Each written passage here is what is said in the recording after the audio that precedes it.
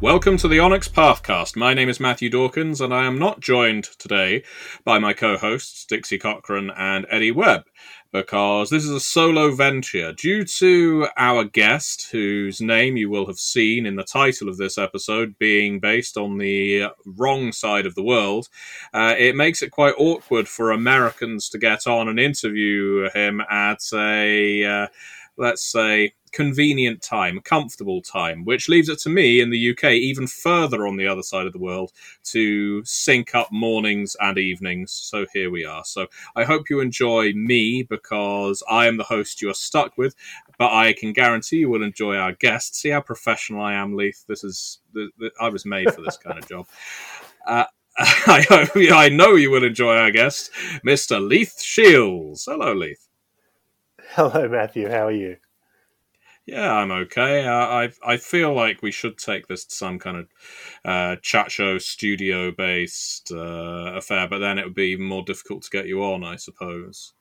Well, I think I'd like to say that first of all, thank you very much for your introduction, Matthew. But secondly, I think rather than saying we're on the wrong side of the world, I'd say Australia is probably the right side of the world. You know, it's a wonderful country to be in, wonderful side of the world to be in.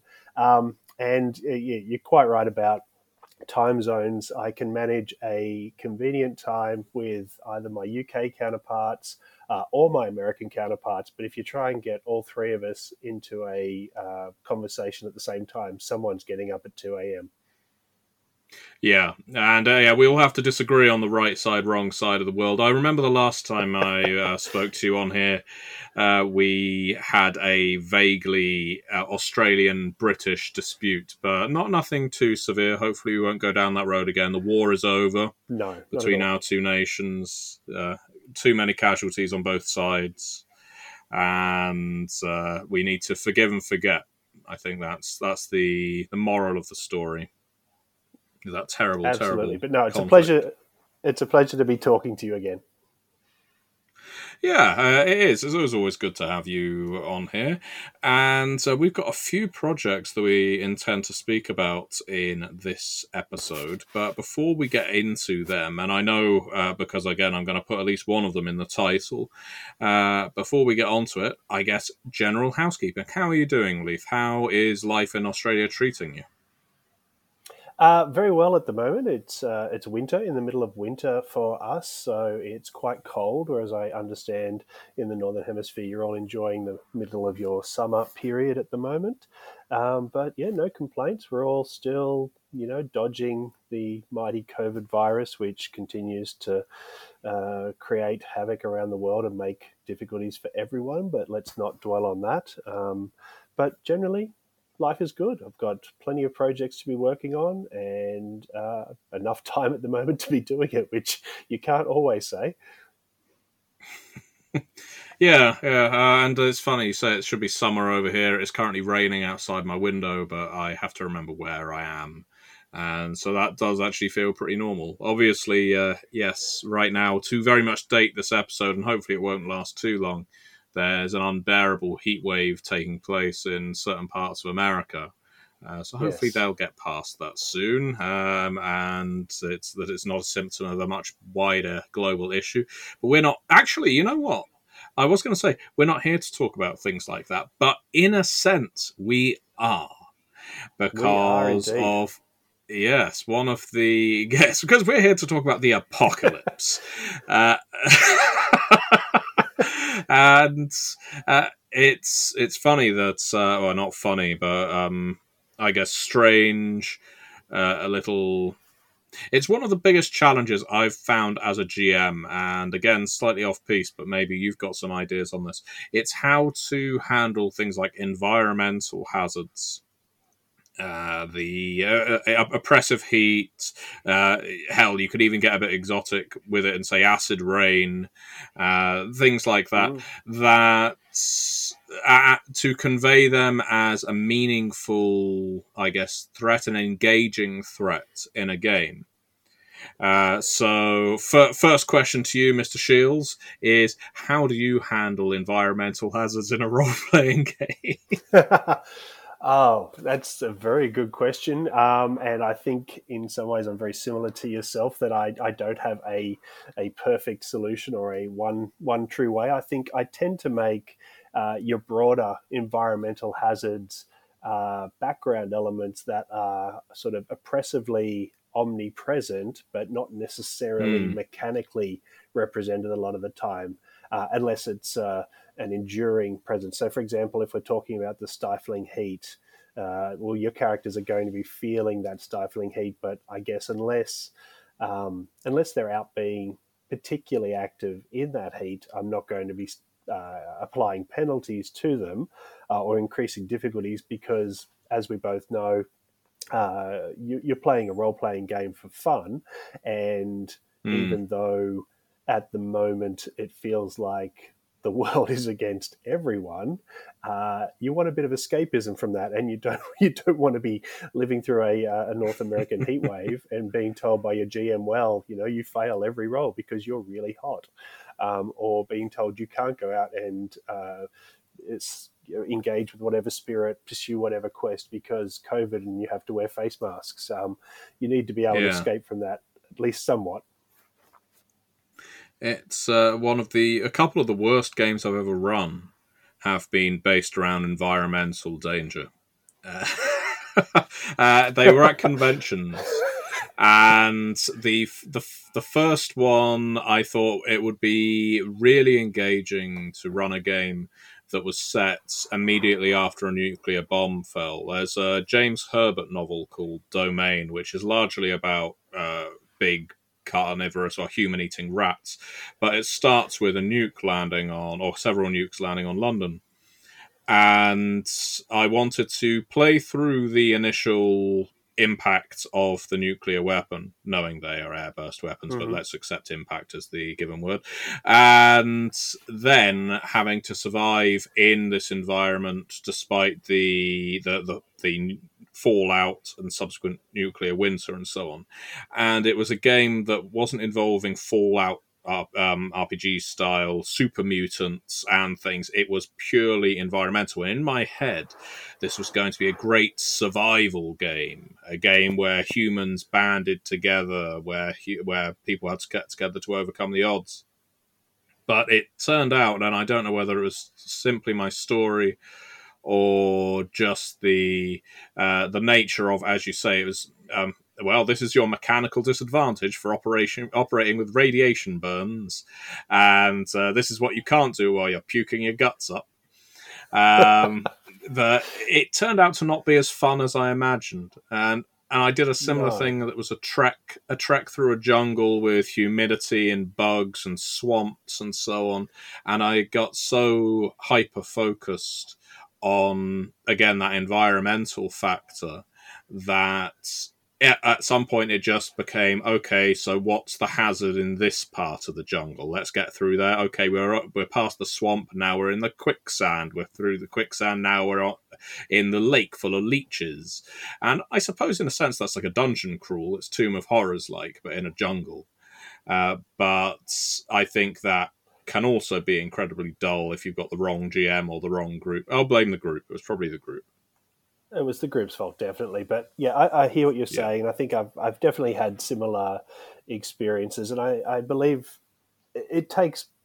Undoubtedly, there are GMs out there who can do it well, and I admit I'm obviously not one of them, um, because I find that imposing those kind of conditions constantly, and I've had similar games, set in hot, humid jungles where it hurts to walk, it's hard to breathe, it's everything's difficult, you're covered in sweat and bugs are attacking you, and they just turn into death spirals, if I can use that term, of Mm. failure. So you need to get past this latest obstacle, and everyone fails, and you're like, okay, so we have to fail forward and try and keep this game going, and you meet the next obstacle, and everyone fails, and very quickly you get that look which every GM dreads, and every GM I am sure has seen, every storyteller. So I'm dipping into non Onyx Path terminology, but every storyteller has seen that glazed look on the faces of their players as they're just looking, going, dude, we came here for an evening of fun. What are you doing to us? Yes. Yeah. It's very easy to do that with so many games. They're not just. I suppose now that you're describing it like that, and I know this is a big tangent from what we intended to talk about, but this is kind of the fair and trade of the Onyx Pathcast, that you that even if you have something like a zombie game, if you have a repetitive enemy over and over again that works in the same way, in theory, there should be interesting ways to position those hazards, because all a zombie is in traditional Romero style is a hazard that you need to bypass or eliminate. It isn't something that, unless it becomes a horde, usually, or unless you find yourself trapped, is going to become a present threat. And because of the way mechanics work in RPGs, most people know to not waste their bullets unless they're taking a called shot. And because the zombie is slow moving, they'll move far enough back so that they can get the aim and just take the zombie out in one hit. That kind of thing. But yes, it makes me think of how there's some video games like The Forest. I don't know if you've played The Forest, which is a game where your plane crashes on an island, you wake up, you're on an inhospitable island. It's all about building a cabin, surviving in a hostile environment, and making fire. It's purely a survival game, but it's a very fringe interest because the agency is purely down to the player. It's not driven by a narrative. And I suppose quite often that environmental horror or environmental action is the same way. You need someone who is truly invested in that kind of survivalist experience to get the most out of it. Otherwise, there'll be a bit, twisting in the wind. Yeah, I think as I get older and become a wiser GM, I hope, I really grow to appreciate the style of game that say StoryPath offers these days, where you take a much more cinematic approach to things, and your protagonists have that little bit of PC shielding, a bit of PC aura around them, that they are the player characters. They get to in some ways ignore some of the hazards that afflict the non-player characters. So to build on your example with zombies, we've all seen the zombie movies where the poor secondary background character gets a single scratch and 10 minutes later they're hungering for brains, whereas the PC seem to wade through just hordes of gore, and somehow, unless it's dramatically appropriate, they don't catch the infection until you need to whittle it down to just one survivor at the end. And I quite appreciate that style these days. Except, and I will, if I may, talk about a non-Onyx Path game for a moment. Something I've been having a lot of fun with. Something I've been having a lot of fun with lately is the Alien RPG from Free Legion, because on the cinematic side, you've got two styles of campaign: cinematic, which is just replicating sort of a movie feel, and then campaign, which is a traditional kind of RPG experience. And my group has been playing just cinematic lately because it's such a lovely opportunity to let your hair down, sit down for a game session, maybe 2 game sessions, and have a character that will probably die messily, and is probably going to make some really poor horror movie choices along the way. And that is immensely freeing as a role player. Yeah, I think there's something to be said for the attractiveness of one-shots, or games designed for one-shots, and not just to play once and then put back on your shelf, but to take it off your shelf and play a different kind of one-shot. And the Alien RPG is definitely like that. There is not a single recap I have heard or read of that game that hasn't been engaging and interesting. Just the way that people go through this 3 to 4 hour story of Alien, as it is cinematic, it is like a movie, characters will die, and they find such interesting ways to tell the tale because they have played with the full intention that once this comes to the end of the story, that's it, our characters are done, we have told our tale. And there are, of course, lots of role-playing games that are designed like that. One could argue that they came from games more geared towards one-shot. Yes. And going all the way back to, of course, a very popular game that is still popular now, Call of Cthulhu, while it has many a campaign, many a mega campaign like Masks of Nyarlathotep and Horror on the Orient Express. It is also the quintessential convention game in the UK, at least. It's almost as popular as the sort of Adventurers League stuff that goes on for D&D, that people will run Call of Cthulhu games and you will sign up with the full knowledge that the likelihood is by the end of that session you will be dead or your sanity points will have reduced to 0. And I've grown somewhat tired of that, playing Call of Cthulhu in that way, but I am attracted to playing other games in that way. So I still haven't picked up Alien, but I intend to, and I'm really looking forward to a chance to learn it and run it. So here's to you, Freya Legan. You have definitely made something good there. They have, and if you do pick up the game, I'm very happy to run you through a scenario at some point. Thank you very much. So we mentioned Apocalypse earlier. Of course, one of the main reasons for having you on here is to speak about Werewolf the Apocalypse, and you know, on the same subject of, I hate to call it complaining, but I'll call it what it is. I have played a substantial amount of Werewolf in my role-playing life, and it's interesting that for me there's a pretty firm division between Werewolf done well and Werewolf not done well. I've rarely found a middle ground. This is just, again, my play experience, and I don't mean to sound gatekeepery, but I have played a lot of Werewolf where it is just combat mission, combat mission, combat mission. And I think the reason for that is it has a certain attractive quality where, compared to Vampire, let's say, and a lot of people have made this point, that in Vampire the big question is, well, what do I do? And, well, why should I work with you? Because I am an inherently selfish creature, and this society does not reward groups ascending. But it does reward a certain amount of selfishness, if we are looking at the Camarilla as an example. But then you have Werewolf, which is entirely pack-oriented, and you have a almost singular enemy, if you exclude the Weaver from the equation, as lots of werewolves would like to.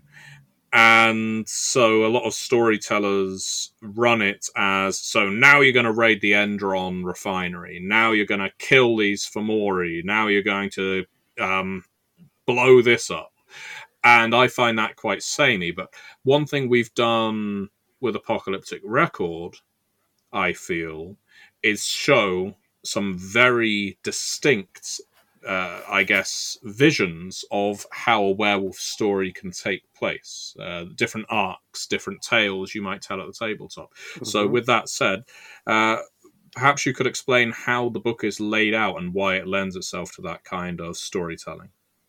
Yes, so thank you, Matthew. So the Apocalyptic Record, for our listeners' benefit, is kind of the Beckett's Jihad Diary for Werewolf the Apocalypse. And it's bringing together the end of the Werewolf 20th anniversary line. But where it differs from Beckett's is, and you put it very well just there, that the Garou are working together. But unlike Vampire, which has its X number of clans, 13, plus minus whoever's working with each other at any given time, the Werewolf Nation is, in my opinion, amazing in terms of the sheer number of tribes, the 3 different breeds, the different viewpoints it brings, that you don't have any one lore keeper going around and trying to collect all these tales and compile them for the benefit of the race. You have, 1,000 different lore keepers all telling their own stories. And one of the other wonderful things about the Garou is that they are an oral history nation. They're thousands upon thousands of years old. They've not individuals, obviously, but as a people, and they've passed down their stories through stories, through legends. They've told tales. They've used metaphor. Sometimes they've told it straight, and then layered on top of that to make it even more complex and interesting. You have the spirit world with these immortal beings, some of whom were around back when some of the tales that are being told first happened. However, they also have their own. They're not infallible. They have their own takes on what happened, how they remember it, what slant or prism they're choosing to see it through, what purpose they're telling the story for. So, the apocalyptic record tries to capture that, tries to capture a slice of that. And to do so, we've broken the book up into 6 chapters, 1 chapter for each of the auspices, and then a final chapter which examines the meta plot across so many different editions, so many different books, and some of the big elements that players could get engaged with and use at their table. So the book kicks off and with the Ahroun, and we look at the Amazon War as the focal aspect there. Not just the Amazon War, but the legacy of the Amazon War. So we were looking at, the violence that encapsulates the Garou, the rage that they all feel. That back 30 years ago, when Werewolf was first coming out, 30 years ago, whatever it was exactly. That the Amazon was such a big topic, and there was so much attention given to it in print. But 30 years later, that's kind of moved on. We've got other apocalypses, other things to be worried about, and that doesn't mean it's gone away. But one of the questions we put to our writers, which I think they've answered quite well, is, well, what happened? What happened, werewolves? Why did you move on? You clearly didn't win. So what happened? And I think that's a really good way of challenging those viewpoints and bringing it forward. Did you have anything you wanted to throw in there, mate, or did you want me to continue? No. I completely agree, and it's one thing that we have repeated several times throughout the book, and it is intentional, is the idea that these are tales of tragedy and triumph. And yes, there will be lots of different narrators using those words or variations of those words. I made sure when I was going through my development path that we were reflecting that routinely, because for every victory there is a failure. Sometimes there's 2 failures, and we know as readers, and we often know as players, that the werewolves are destined to lose this war.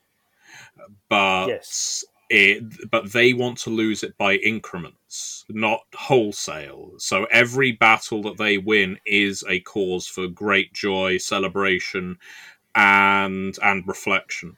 And the Amazon War was a really strong way to open the book, I feel. And we tell that tale in the Ahroun chapter. I think we may return to it. We touch on it a couple of times in some of the other chapters, but not in as large a way.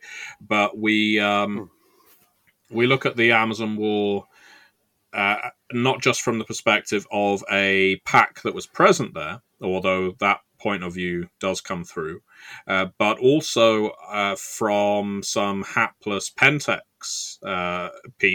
people that are recruited for one of the many logging industries in that area. So this comes through repeatedly, that you are getting multiple perspectives of the same events, that sort of Rashomon style of, well, is anyone here actually correct, or are they just all giving their view, which is of course coloured by their own their experiences and their views before all of these events happen, and of course what happens to them afterwards. Yes, and that So was one of the yeah, the directions we gave to our writers in the outline, that there are no objective truths in this book. Now, when I say that, of course, there are objective truths in the sense that the worm exists, the guru exists. You know, they're objective truths. But in terms of the stories the narrators are telling, none of them are objectively true. You know, everything that happened is passed on from someone else, or the person there is remembering what happened, or they're, you know, they have their own ideas that they want to bring to the front, their own shames that they want to play down a little. So I find that really interesting that that we're presenting all these stories, but the readers will go through them and they will see the thread and they will pick up what we're telling. But they will also have space to figure out how they use that in their games. You know, do they use it directly and say that it is more true than not, or do they say, look, that is something that someone has misremembered, and here's how it really happened if I want to deliver that into my game? And I yeah. find that really fun. I So, think so for sorry, my mate. money, for my money, some of the most interesting work in the book is the perspectives of spirits, totems, and the essentially uh, incorporeal elements, I suppose, Mm, because from the side of wisdom, one would say that they know the most about what's going on, both in the Umbra and not, because they have been around in some cases forever. But what becomes apparent as you read each of the entries that comes from one of these more spiritual elements in the book is how fixated they are on what amounts to their purview, their portfolio, hmm what it is that forms their existence. Why does this totem have so much strength? And through that, as you sort of take the journey through a character's narration of an event, and it might be, I don't know, Weasel, let's say, you start to essentially see more and more weaselly perspective as you get through to the end, that, oh, okay, so I've just been taken on an excellent story that's told me a tale, but by the end of it, this is the view of a creature that is largely elemental, that doesn't have the benefit of, or as much benefit of, being able to reflect, of introspection, of being able to share these tales with other creatures like it necessarily. And so mm. it's entirely wrapped up in its own very wide world view. And yeah, I think some of those pieces are wonderfully written. But do continue on the subject of the No book problem. structure. Yeah, so moving on from the Arun, we move on to the Galliard chapter, which is looking more at the tribal legends, where the guru succeeded, where they failed, the sins that they committed in part of that. And it's a reflective bit. And I should point out at this point, that listeners would have already figured this out from the fact I've moved from Arun to Galliard. We've deliberately structured the chapters in an order that's different to what you usually see the auspices presented in the books. We haven't done it alphabetically. We haven't done it as the moon phases progress. We've started with kind of the most in-your-face full moon violent, and then we move our way down into the Galliards before we step into Theurge's Ragabash, and then finish off with Philodox. So the Galliard section I really liked because it brings home some of the Australianisms in it. There are some very good sections in there that are examining the fall of the Bunyip and the Guru, the tales they tell themselves of that time as well, and introduce some of the possibilities of the lost Bunyip, and that they're out there somewhere, and possibly we could bring them back and introduce that as a bit of a story hook for, again, whatever value a given table places in that. Um, but we're trying to demonstrate that there are things that the guru can learn, and they are, I want to say, creatures of habit in some ways, that they keep repeating the mistakes of the past. And as long as they do so, they're going to continue making the mistakes of the past over and over again. And I've said to people before that, the Gru are very much that hammer when they see everything as a nail, and they need to really get themselves out of that mindset. And this is the chapter where we start bringing some of that questioning in. The chapter after that, we move on to, I know I generally say Theurge because I read it first, but I think you say Teurge, Matthew. But this is where we really start looking at the spirit side. Obviously, they're the auspice who deals most with spirits, but they look at some of those, as you say, as you just touched on, creatures and stories which have a different perspective than what the Guru have. And as I said earlier, the Guru are storytellers. They are an oral tradition. They like to pass on their legends to each other, and the spirits have had no need of that. They're basically mortal beings. If they talk to someone, that's with a purpose. If they agree to help, it's with a purpose. If they refuse service, it's with a purpose, but it's an alien purpose. It's not necessarily something that we can 100% relate to, even when they're allies. So it is interesting, as you say, and Weasel is a good example of how you get a really good story, but it's not necessarily the way that we would think that something would happen, and the way that should happen. So I found that really, really interesting. Yeah, one of the things that I think is really strong in that Teurge chapter is it helps explain how to use spirits in your campaign, your Chronicle of Werewolf. And of course there are other books that do this. There are already books on the Umbra, and there are already books on most of the subjects in this book, because this book is a big consolidation or accumulation of lore. It's all new takes on things, but one thing that often doesn't get put into print is how do these entities work in practice? How do they exist in our world? How might they function? How might they serve? And how might they manipulate? And by essentially reading through accounts of these kinds of things, storytellers can take that and place it straight in their chronicle as, well, that is how I'm going to have this particular spirit interact, or this is how I'm going to have someone who has been infected with a bane and slowly lost themselves succumb to it, and then see whether the pack is prepared to go through what is ultimately a form of exorcism crossed with surgery to remove that bane, and hopefully there's still something living and healthy remaining after that. In a sense, I think that the Teurge chapter, because it goes into such spiritual matters naturally, given the subject, it's also one of the darkest chapters in the book, because it deals with spiritual corruption, and perhaps more so, I guess, than any other World of Darkness game. You could argue Wraith, but even spectres and shadows in Wraith don't really get into the nitty-gritty of turning someone against their family through possession and eroding their being and making them watch through their own eyes as they lose complete control of their functions, their rationality, and become a slave to the worm. That they start enjoying it at a certain point, and that's when you become a terrible Fomor.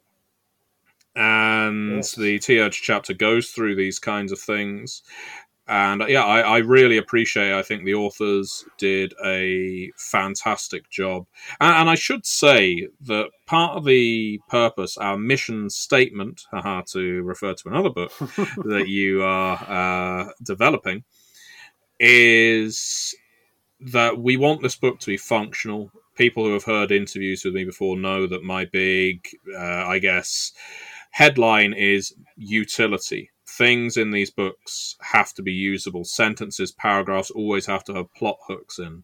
And in this case, we didn't just want it to be for the storyteller. These aren't just things for you to extract and place in your chronicles. These are also for players to take inspiration. Because, as Leith says, Garou abide by an oral tradition. They are going to have heard these stories when they were cubs, when they were young, when they were growing up and being raised by their sept elders. And so these are going to be things to aspire to or lessons to avoid. And everyone knows I have no issue with the idea of metagaming. Look at They Came From. But I love a game product such as this that encourages a player to pick up a book and say, if you want your young Philodox to know some things about what it is to be Philodox, flip to that chapter, take some of this out, carry that with you as a player, so that when you start moving into your chronicle, you can say, well, as this werewolf taught us, like the learned preacher, essentially, as we know from our tribal history, this is not the way we need to act, or this is the sort of thing we do need to do. So I think it's a very usable book. But we're halfway there, Leith. What follows Theurge? After Theurge, well done. We move on to Ragabash, which I find a fascinating chapter. I always have a soft spot for the Ragabash because I think all too often that there is a risk that they can be played as the fish milk of the Garou nation, but here they're looking at the bullshit that exists within Garou culture, and they're the ones who will call it out as bullshit, if I may be vulgar.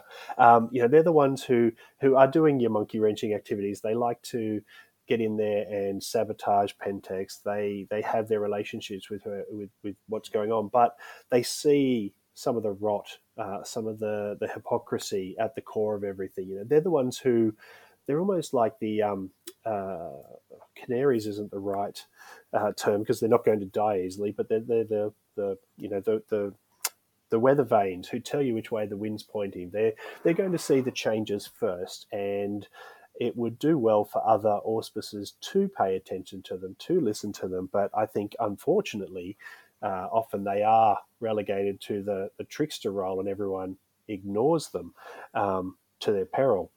But I really like, we look at, in this chapter as well, some of the relationships between Garou and the kinfolk, and that there's layers of nuance there, both good and bad experiences, and even the good experiences can be very much a second-class citizen kind of feel. So we do have our point of view characters who provide their insights to being a kinfolk and how they're treated as well. And then we move on to the final chapter, which is our Philodox. And in this chapter, we're looking at refocusing. So we've moved through the darkness. We're coming back out into the light, as you say, Matthew. And the Philodox are the ones who are going to bring the balance. They stand at the half moon. They're looking into the past. They're looking into the future. They need to bring that crossover between the tradition, the oral stories, the what came before, and look at how that can adapt to the challenges that are before them now, that are coming in the future. And even though a lot of these stories, as we were saying, the cubs would have heard them growing up around a campfire or from their kinfolk or however they were raised, but a lot of these nowadays are also, Garou know how to use technology. Especially the Homid ones. So a lot of these things are being recorded, or they're being put onto internet. They're being sent to other packs, other septs as lore that you need to adapt to. You need to know more. And the Philodox chapter also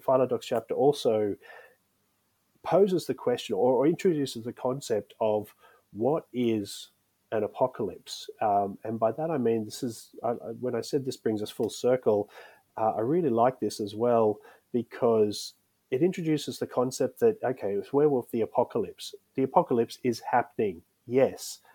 But a lot of Garou look at that and they think, oh, look, if the worm wins, that's the end of everything. But this says, well, apocalypses may have happened in the past. The Bainstorm happened and everyone thought the world was ending, but then there was something after. There's been numerous events that people could have said were apocalypses, and then something happens after. So this is trying to bring the Guru Nation to say, yeah, you're probably going to lose, and an apocalypse is coming, and it might be the big one, which kind of ends, in inverted commas, everything. But is there light at the end of that tunnel? Is there something after it? And do you need to be prepared for that as well?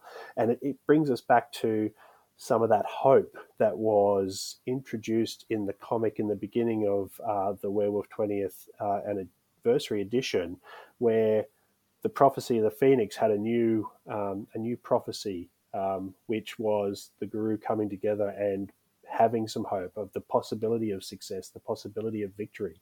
And the Philodox are the ones here to bring it out and to hopefully be able to engage the rest of the nation and say, hey, we have a chance here.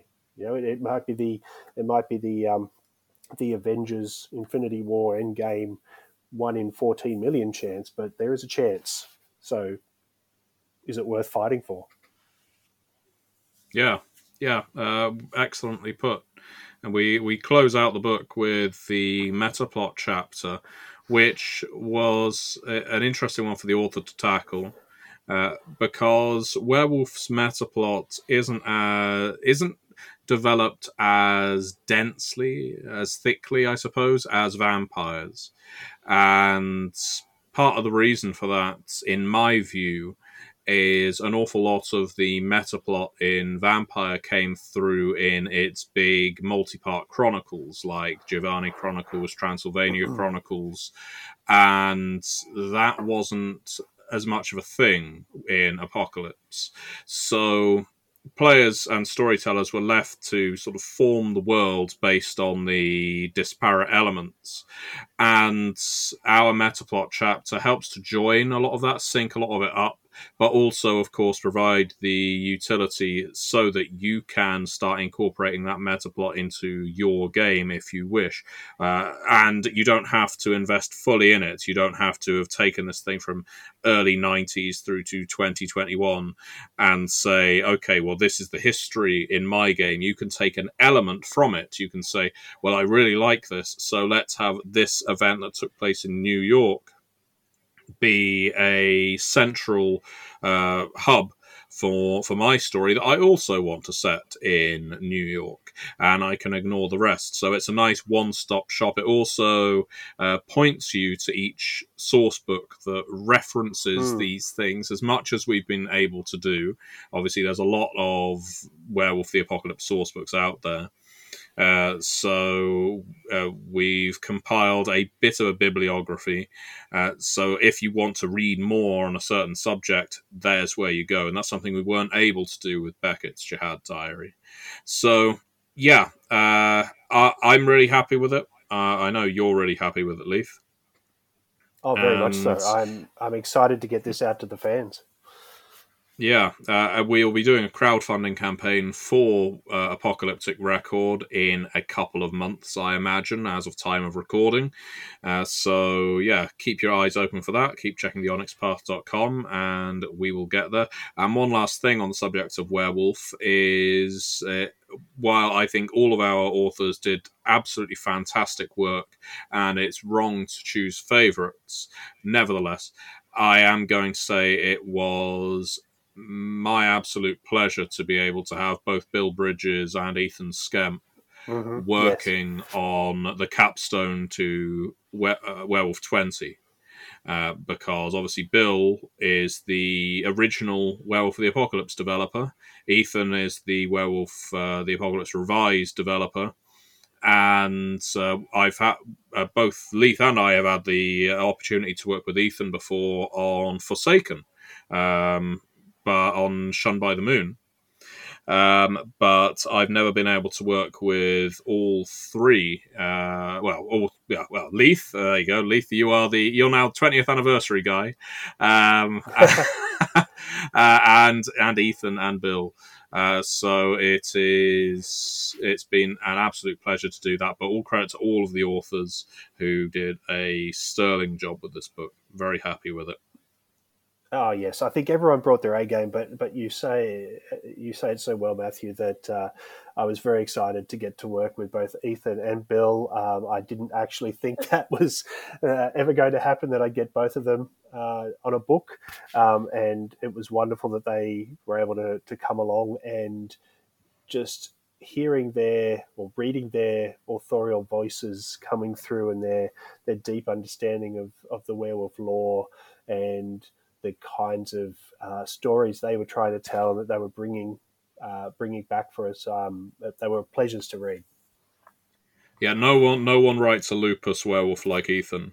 Honestly, Oh, and you will have to forgive. I can't remember which chapter it's in, but he writes essentially. It's not the entire section, but there's a lot of it that is conveyed purely through sounds, sniffing, odors, hair mm-hmm. bristling, and it's just so fantastic and such a fantastic guide for someone who wants to play a lupus werewolf, which I know a lot of players have difficulty doing because, oh, lupus, that means you're stupid and incompetent, unable to function in Homid society. But this is a really rich piece of writing.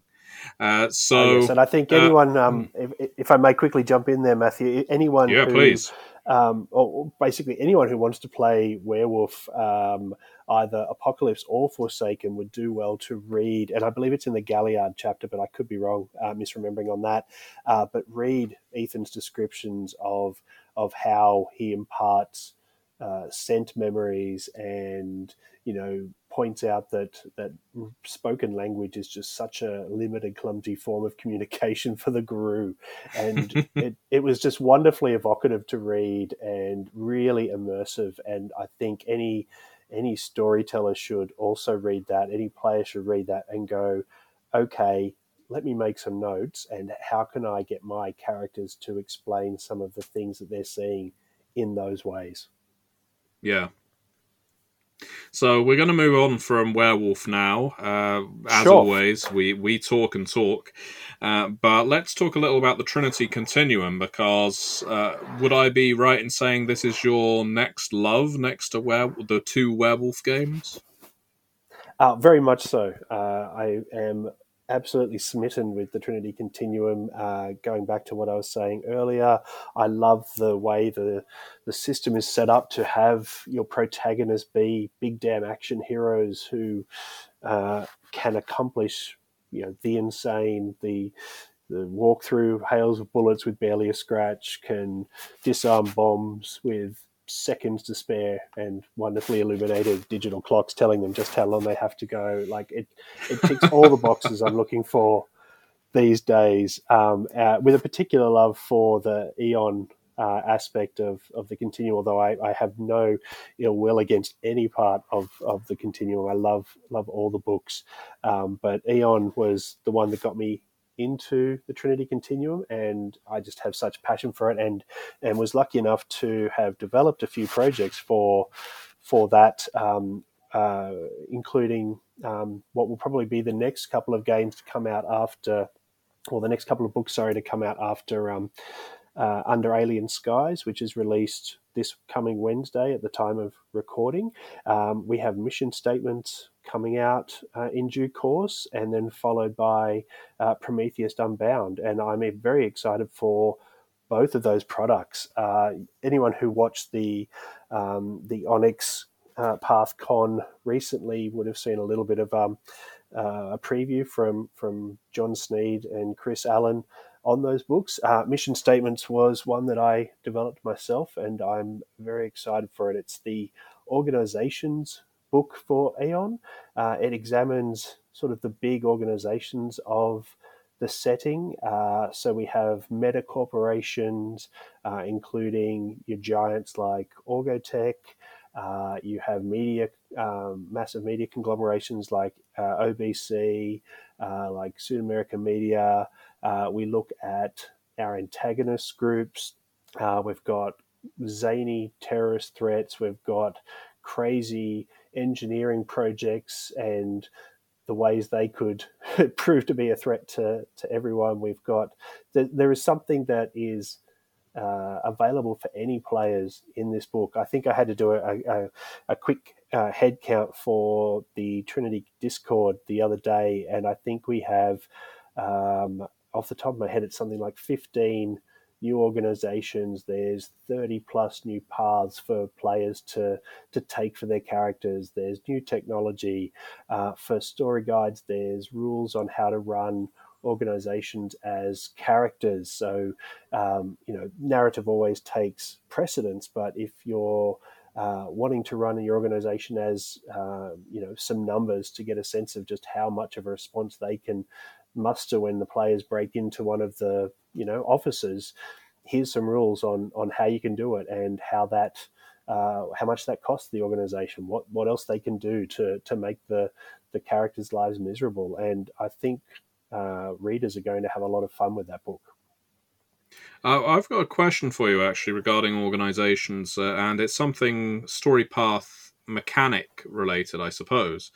In Yes. that, in across the various story path games, you typically have 3 paths that form your character: some kind of origin path, some kind of central archetype or role path, Role. and then Yes. you have organizational society or ambition path there. Now, in my experience playing Trinity, most people, if you're in a group, will take the same society or organization or ambition, that third part of the path, because you all want to be able to function together. You all want to be following the same agenda. How do you run stories where you have characters with different societies to their name?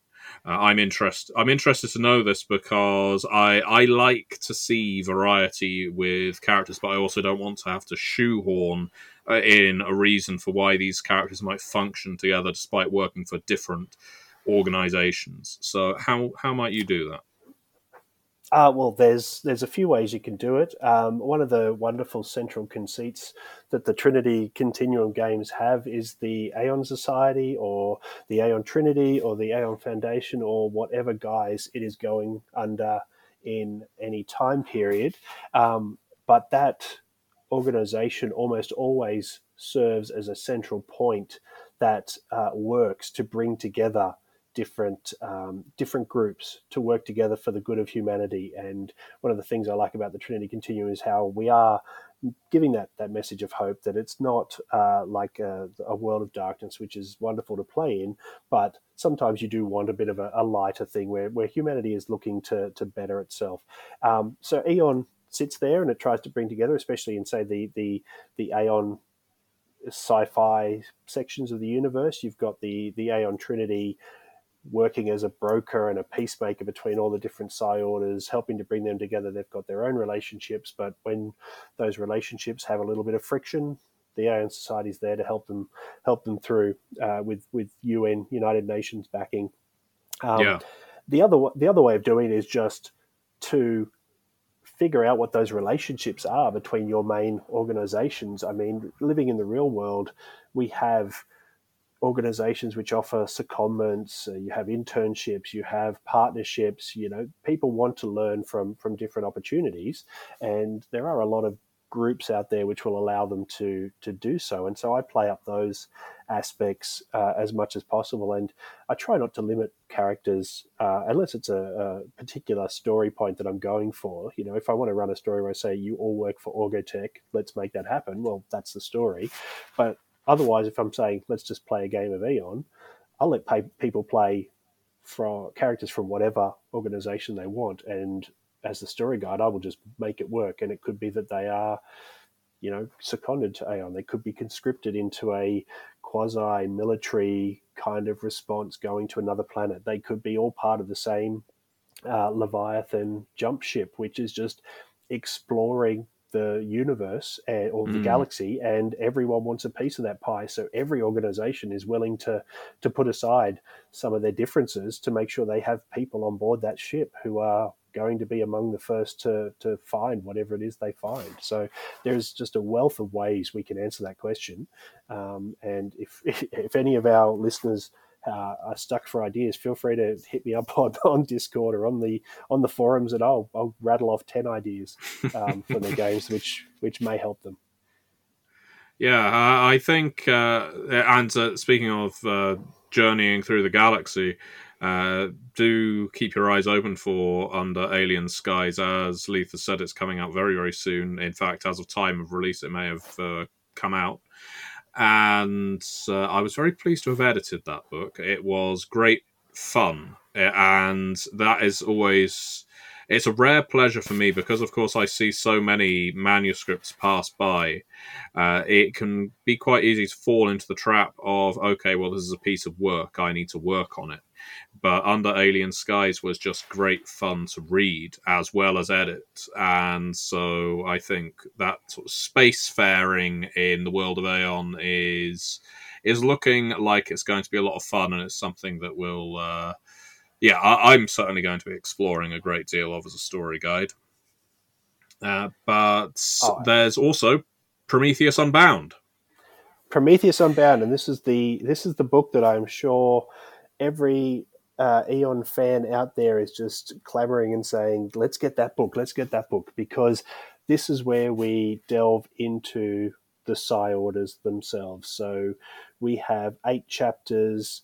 Each chapter, we have more than 8 chapters, but we have a chapter focused on each Psi Order, and every chapter looks at their philosophy, looks at how they approach their work, looks at the benefits they bring, offers new opportunities, new paths for characters to go. And so this is also part of your question, Matthew, of, if everyone plays a character from the same organization, we're offering paths which can at least give variety of the different types of people who work for a given organization.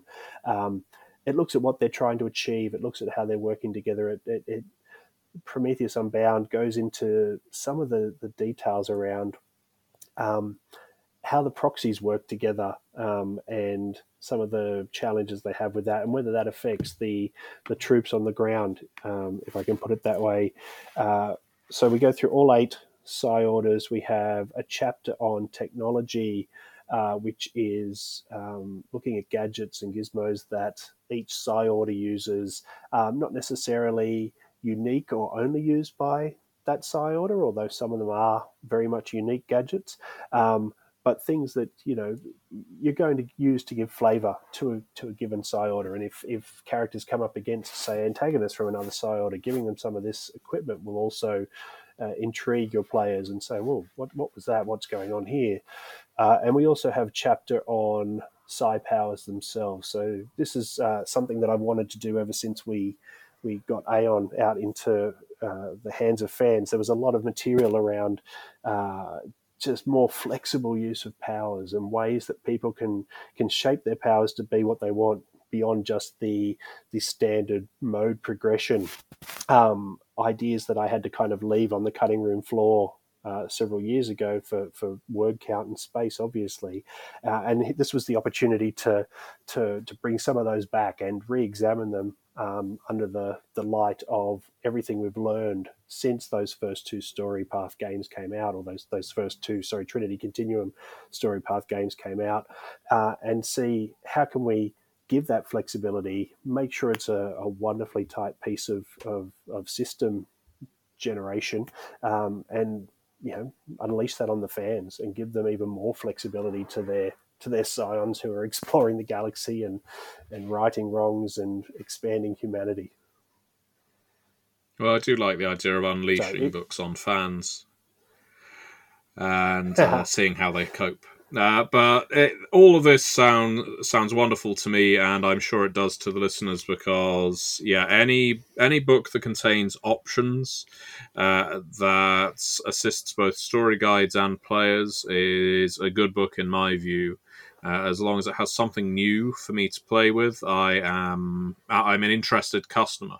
So I'm sure I'm not the only person that feels that way. And I know that Mission Statements is a pretty big book, and I don't know what the size of Prometheus Unbound is, but by the sounds of it, there's quite a lot of content in there. So that is wonderful. One of the things Now, one of the design aims, sorry, Matthew, if I can just throw this one last thought in, because obviously I'm yeah. excited by all these books, and now I'm gushing. One of the things that we wanted to make sure happened in all of these Aeon books is that players or story guides, readers will look at it and go, "Oh, I want to play that," and then they'll turn the next page and they'll be like, "Oh, I want to play that," and they'll do that just about every page. And in some ways, we almost want to leave them with a slight sense of frustration that all the options are good options and they want to play everything all at once. And they have to choose, and they have to go, okay, I'm just going to play this one this time. But, I've got my next 5 character ideas already lined up. So if I can get people to be thinking along those lines, then I think I've done my job as a developer and as a writer. Most definitely. Now, we have to wrap up, but something you mentioned before we started recording, and to take us back to Werewolf briefly, is both of our journeys with Onyx Path started with Werewolf, didn't they? They did indeed. You came on Book of the Worm 20th anniversary edition, if I recall correctly, and I came along with Stu Wilson, brought me on to Changing Breeds 20th anniversary edition. So yes, both of our journeys began very, very much almost at the same time, and we're now bringing that journey not as freelancers or as writers to a close. Well, you Werewolf. I hope so. Hope I haven't said anything that gets me fired. But that Werewolf 20th anniversary journey is now coming to a close, and I think we are leaving this line in a really good place. Like, it's always bittersweet when any line comes to the end of its run, but I think the Apocalyptic Record is a great place for us to leave it. It brings it all back together. It gives players so many options. It gives a wonderful book to just read and enjoy as well, if that's what you want to just do with it. If you're not even looking to run a game with it, you're going to have a fantastic read.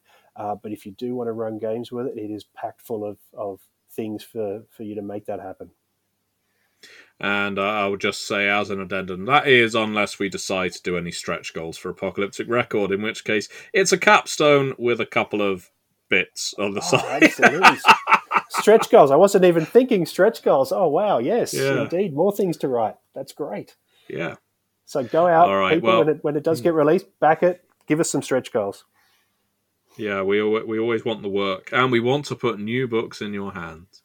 So thank you very much, Leith, for once again coming onto the Onyx Pathcast. Never enough time, and there's always plenty to talk about. And with that said, if people want to find Eddie Webb online, they can go on pugsteady.com. If they want to find Dixie Cochran online, they can go on dixiecochran.com or look up Dixie Cyanide on Twitter. They can find me on matthewdawkins.com or DawkinsMP on Twitter. And Leith, if people want to find you online, where would they go? If you want to find me on Twitter, I am at JustLeath, JustLeath. Perfect. And you can find all of us on the Onyx Path Discord. Please engage with us there. That is why we are there. Ask us about the games, give us your ideas, and we will, we always love to provide feedback to people. That is why the community exists. And, of course, always check out the onyxpath.com for our upcoming releases. We release something new every single week, and we're the only company, as far as I know, in this industry that does that. And with that said, many worlds, one Pathcast.